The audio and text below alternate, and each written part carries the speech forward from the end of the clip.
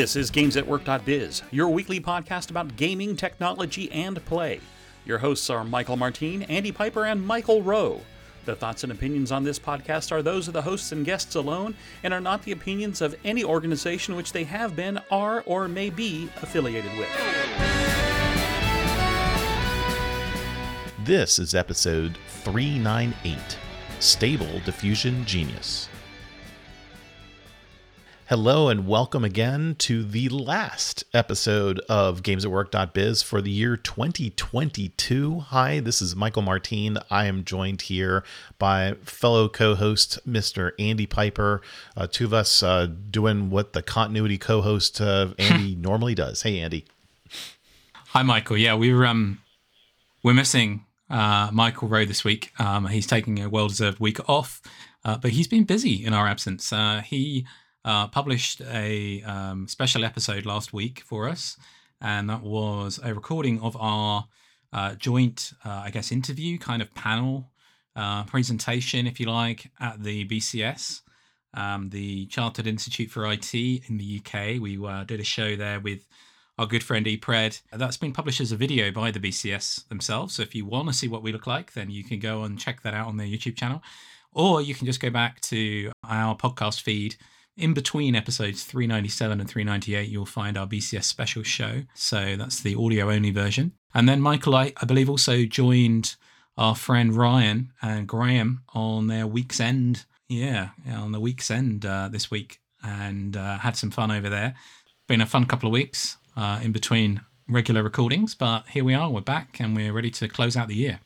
In a strong way, too, because, boy, do we have a ton of links to choose from. There's sort of a whole year in review in a lot of ways for the titles that we have selected here for you. And we're going to start with a tweet by Mr. Ben Tossell, who writes something called Ben's Bites, which is a daily AI newsletter. And this tweet caught my eye because he gave a listing of artificial intelligence tools that didn't exist 1 year ago. And he lists a whole range of them. We've talked recently about ChatGPT. We've talked about DALL-E. We've talked about Midjourney and Stable Diffusion. There's a whole bunch of them in there. And it's incredible to think, Andy, that in the span of 1 year, all of these tools and capabilities have reached maybe not mass adoption, but significant adoption enough to show that there's a lot of use cases for AI and it's growing fast. Yeah, there was a bit of pushback onto the list that he published on his tweet, people pointing out that some of these things did exist before 2022 or 2021, a year ago, when he's saying, ChatGPT, GPT-3, DALL-E, other things didn't exist 1 year ago. So that's 1 year back from December 29th, 2022, when he posted this list. And then people jumped in the mentions and said, no, actually, but I think you'll find that yes, some of these things, GPT-3 was released on June the 11th, 2020, for example. And as he then pointed out, okay, look, yeah, I made some mistakes or I made some generalizations here, or I'm a little bit off in some of them.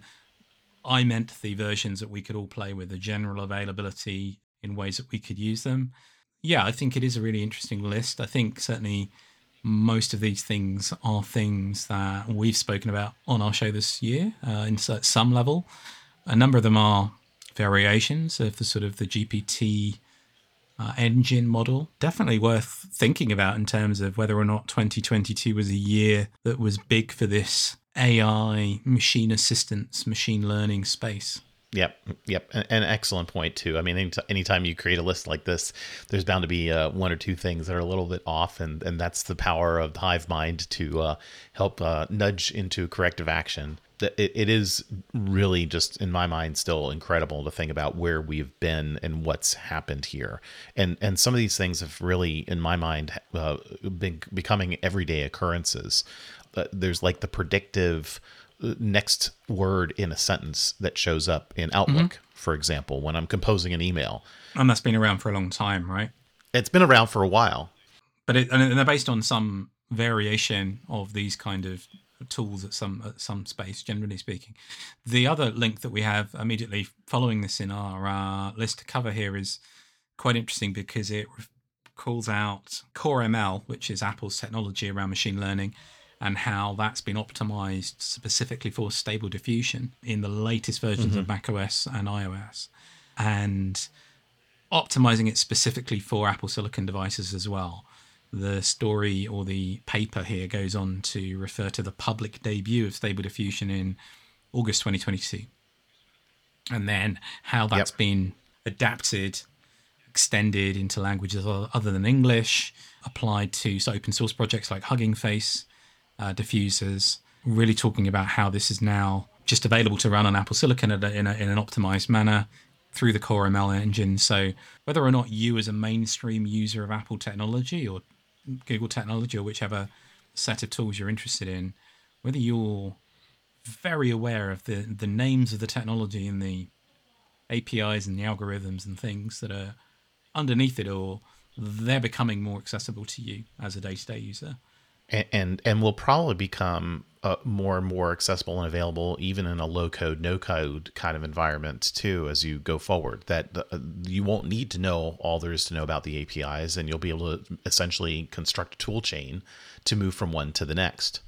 But one thing you might want to do is to be able to spot when these things have been used, particularly in very broad areas. So I came across this week a question on the MicroPython GitHub discussions where somebody wanted to make two Raspberry Pi Picos talk to one another using their Wi-Fi capability, PicoWs, and had asked an AI tool, I think it was possibly even ChatGPT, to give them some code. And the code it had come up with was pointless and useless and inaccurate and did not work. And several people replied to the person asking the question saying, don't use an AI for this because they're just going to cobble together some things that look right from various sources. And Stack Overflow, as we talked about, I think a couple of weeks ago, when you and I did a deep dive on AI and this space, Stack Overflow almost immediately put the brakes on answers being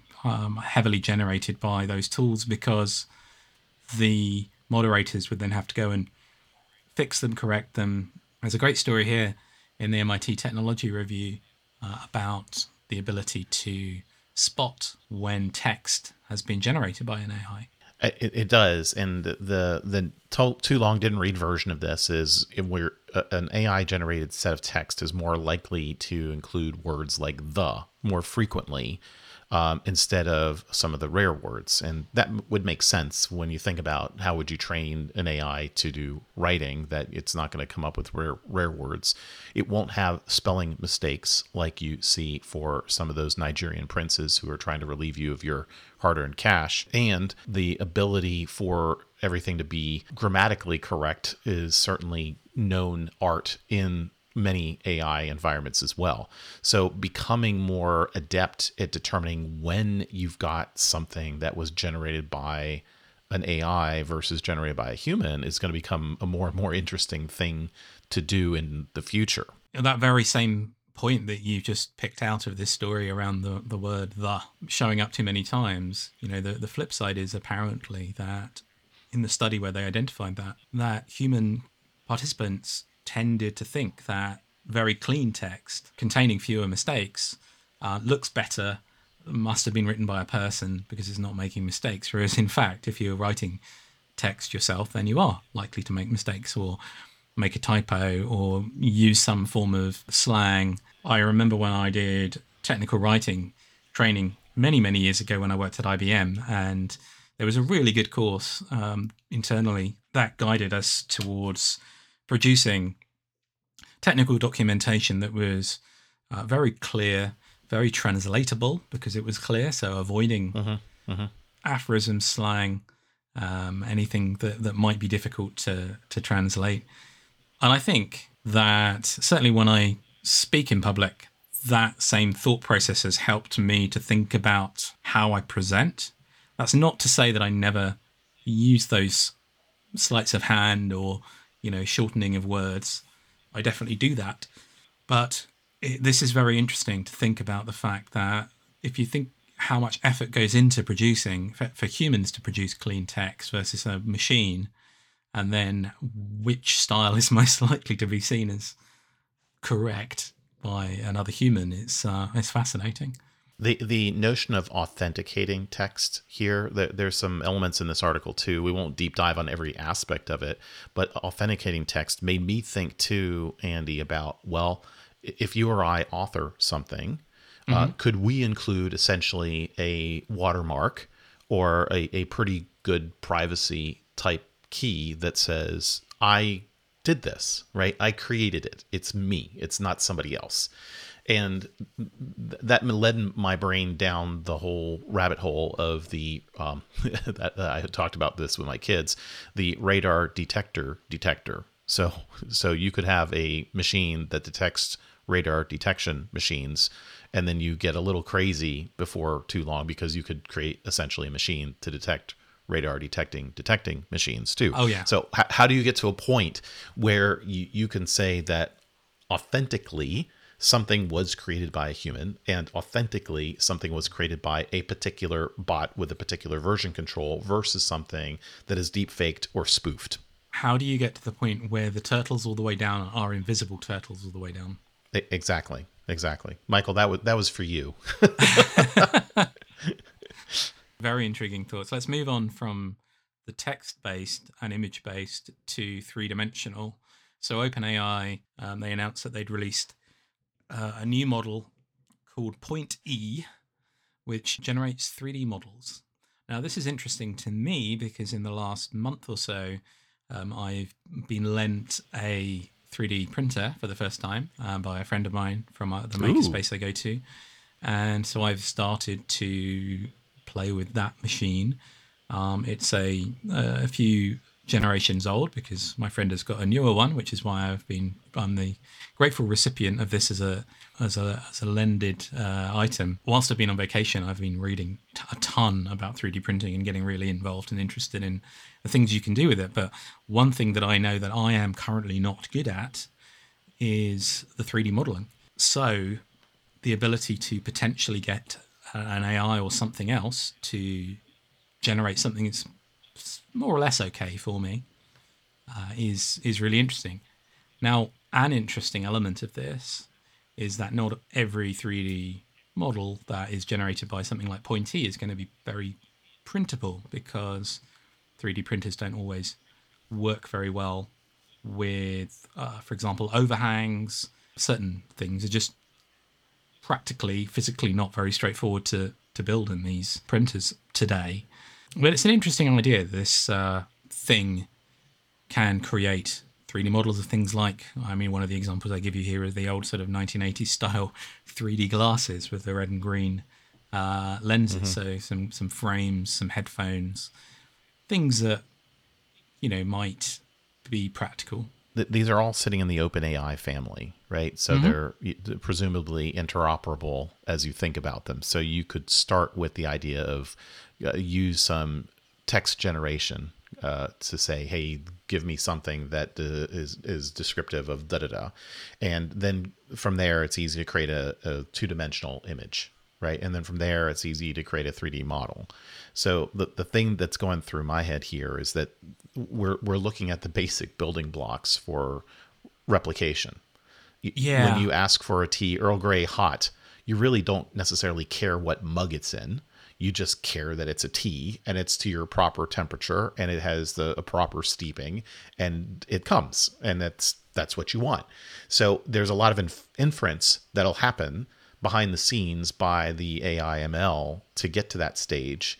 And these are all steps that are taking us into science fact off of what was imagined as science fiction. Well, let's leapfrog off of this and springboard off of this. There's a ton of stuff to read in this article from TechCrunch as well about the failure cases, some of which are quite amusing, and the ethics as well, and things around, as again, we've spoken about the kinds of biases that can be introduced by the corpus that is used to train the thing. But whilst we're in this sort of digital to physical space and talking about replicators, let's talk about something else. So did you know, Michael, that the default plastics that you use for 3D printers are based on starches? So the default filament you get for a filament printer is generally speaking a starch, which is biodegradable. These are things I've been learning. The PLA type filament. There are different types of filament. Now, whilst we're in this space, there was also a story that came from via the Interesting Engineering website about 2 weeks ago. I think I shared it with, or we shared it between ourselves. Scientists have those clever boffins in the lab coats, as we know, the clustering in their labs. Also from MIT. Also from MIT, incidentally. Clustering so there's another thing. Yeah.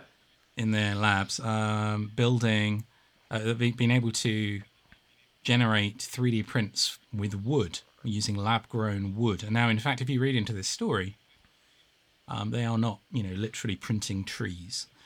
They are creating wood from cells of a flowering plant, which is kind of a woody type plant. They're literally laying down the cells of this stuff to generate wood. Now, there's a ton of extra work involved here. You have to do things like treating them with a liquid medium and gels and other things. But if you watch the video that's embedded and look at some of the things that they've done, this is, again, fascinating. It's not the sort of thing that's going to lead to, table rosewood tall from a replicator in an instant, but it may reduce the number of trips to IKEA in the future, depending on how much of the cell solution you've got to play with. Yeah, I found this to be incredibly fascinating too, because wood as a medium is something that if you're skilled in how you work with it, you can do some rather incredible things to get it to bend properly and to create the shapes that you want. But it's not a simple, easy thing to do. Being able to 3D print something that has all the characteristics of wood could be really, really quite incredible too. And the notion of how does this become more sustainable and how do you reduce deforestation and those sorts of things and decrease your reliance on plastics actually is another interesting angle for all this too. If you've got time to visit our list of links in our blog post for this, the companies are podcast every week, then if you click through that Interesting Engineering article, this actual story is part of a series of the Interesting Engineering's 22 best innovations of 2022, and some of which we've spoken about, others we haven't spoken about on the show, but there's some really cool stuff in there, including VR headsets, DALL-E, and things we've spoken about in this show episode.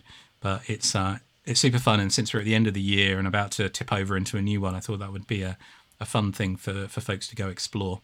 Absolutely. So Andy, this next one I think is really a great article with you in mind, because with your interest in hacking and your interest in various maker style builds, we have an article here about capturing images from a Game Boy and being able then to stream, record, or just otherwise deal with that video content directly from the Game Boy. Gosh, when were these used? I'm not even remembering exactly. The Game Boys, but it's been a long while. 1980 something, 90 something. I want to say 89. Right? I'm looking this up and seeing 89. Yes, first released in Japan 89. On the April the 21st, 89, and I got the date, I got the year right, just off the top of my head, which I'm quite proud of. That's quite good. This is insanely cool and fun and clever. So they have built a cartridge. This is on Hackster.io, which I visit quite often. Somebody's built a cartridge which enables you to directly capture and then stream, directly capture from your Game Boy. Now, it sits in between the Game Boy and the cartridge and essentially creates video, because the Game Boy doesn't have HDMI output, because there was no such thing as HDMI or even HD in 1989. So it lets you play the original game on the original hardware. It's an interceptor. So it's really interesting because the Game Boy itself doesn't output video to the cartridge slot, which is what this is plugged into. So this cartridge, regular Game Boy cartridges plug directly into the Game Boy's memory bus, So you've only got access to the memory. So what you're having to do is inside this little interceptor board, run a custom emulator, which plays the actual game and then exactly matches the game to create a video stream that goes out of the HDMI port or the USB-C port to HDMI. It's just so clever. It doesn't capture audio, so you need to do that via the headphone jack, and it would only work with the original Game Boy games, not with the color or advanced ones. Just so clever. It's extremely cool, and I love it. It's one of those things that you don't need at all, and you could, of course, without. You could do all of this in an emulator on the desktop, but then you're not playing on the original hardware. So you kind of lose that element of it. Just gobsmacked at how clever some hackers are. This is fabulous, because now you could do your own Tetris speed run or something, without resorting to pointing a camera at the Game Boy on the table, right, and having it stay in the focal length where you. So as long as we're on the visual side of things, just as we were going through the show run here, Andy, you came across an announcement from Meta acquiring a company called Luxxcel. This is a smart eyewear company based in the Netherlands, and it seems as though the two companies have worked together before. The company Luxxcel apparently has been using 3D printing to make prescription lenses for glasses, and then looking into smart lenses that could be printed with LCD displays and film inside them, for example, or integrated into them. We spoke before about the most recent Meta VR headset. I think their continued push into this space is, they're not stopping in terms of either the virtual worlds like metaverse stuff or the AR visualization wearable stuff. I think we've seen them, I would say, stumble with the most recent headset. The reviews consistently say it's nice, but it's too heavy to wear on an ongoing basis compared to even the previous generation, and it's only really a sort of relatively small upgrade unless you're doing the pass through with the full color, which gives you the AR piece. It'll be interesting to see what they do with this. There's also a note in here that the FTC have attempted to block Meta's purchase of Within, another company. Mm-hmm. So this could have some scrutiny. As the year closes out, Meta seem to be continuing down the AR, VR, metaverse road that they've been talking about. Very cool. Yeah, and I'm just taking a look at Within as well to see what their capabilities are, and it looks pretty interesting about their connections into television, film, and more. So I'll definitely have to spend a little bit more looking at their capabilities. I hadn't paid attention to them before. Available everywhere where fine VR is served is their tagline for Within. So we'll have to take a look at that.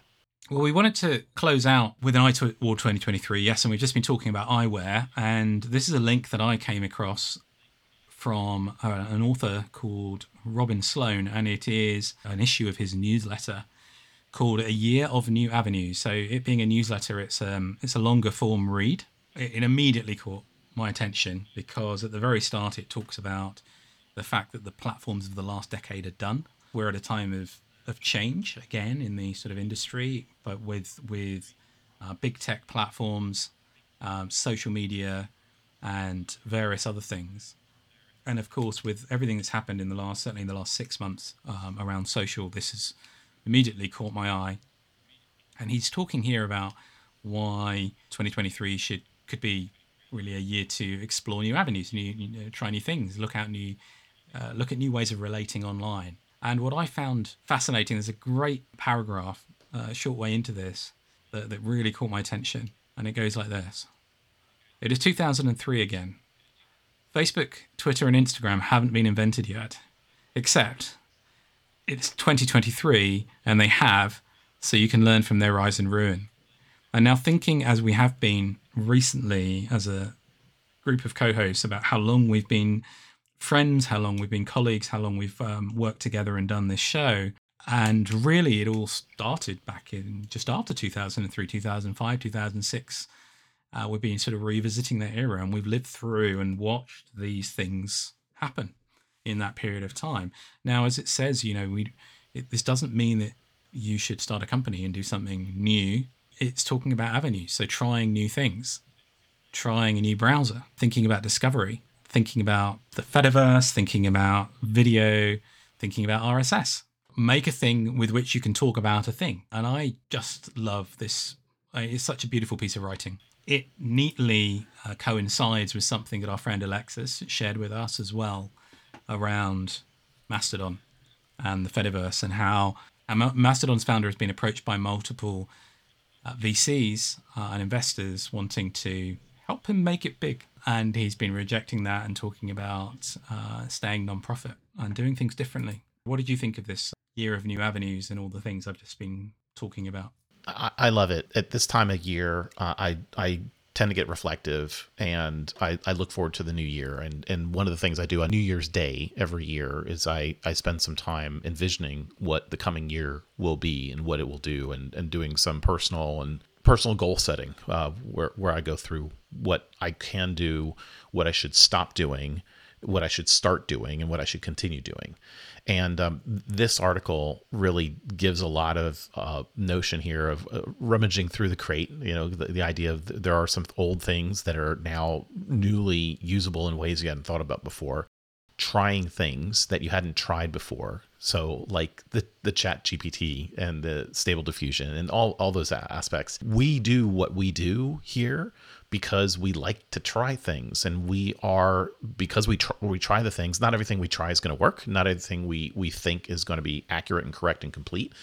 But it is by that level of experimentation, we get an opportunity to get a glimmer of insight that maybe some others haven't seen before. And to me, that's what we're striving to share on this podcast with our listening audience about, hey, the Fediverse is different. It's new. It creates some additional opportunities and some additional problems, and we need to reach those, sort them out, and figure out if it's going to serve our needs, or if it's not, what might, and how do we try that? Ironically, Michael Rowe and I have both been setting up our own, or fiddling around with setting up small instances of Mastodon just to try them out at home recently. And to be clear, when I mentioned Fediverse in that context and pulled in the story that Alexis has shared with us, Robin Sloan here says Mastodon is not it. Mastodon is not the new avenue. It's an anti-avenue. It's an anti-avenue. It's a thing. It's not something he's into. But as you say, that he's kind of got a set of thoughts related to ChatGPT as well. And I just thought this story was, this piece of writing, it's rather than a story, flowed so beautifully around all the things we talk about and the things that we've talked about specifically in the last 2 months, really. It's definitely got me thinking and looking forward to 2023. And we're looking forward to fresh start and new things coming in the next few weeks. Absolutely. And we're looking forward to your ideas and your trials and your successes and the ideas that you want to see exposed and explored too. You know how to find us. You can drop us a line any which way. We'll may well talk about them here on the show. And who knows, maybe by this point in time next year, we'll have a few more things in our bag of tricks that in 2023 December, we'll look back and say, wow, can you imagine how fast the environment, the universe we live in has progressed from then until now. We'll end here for 2022 on what has been a pretty good year in a lot of respects. Looking forward with eagerness to the coming year, and we'd love to wish everyone in our audience, past, present, and future, a lovely end of the year and a wonderful beginning, healthy, happy, prosperous, successful, sustainable into 2023. So thanks, everyone, for listening and making this fun for us. Andy, any final words from you before we sign off for the year? I think that was wonderfully done, Michael. Thank you for that. No, absolutely. I think there's lots to look forward to, and I'm certainly looking forward to hanging out and chatting with you more again next year. So thanks you all for joining, and we will see ya. Bye. You've been listening to GamesAtWork.biz, the podcast about gaming technology and play. We are part of the Blueberry Podcasting Network, and would like to thank the band Random Encounters for their song, Big Blue. You can follow us on Twitter at GamesAtWork_biz or at our website at gamesatwork.biz.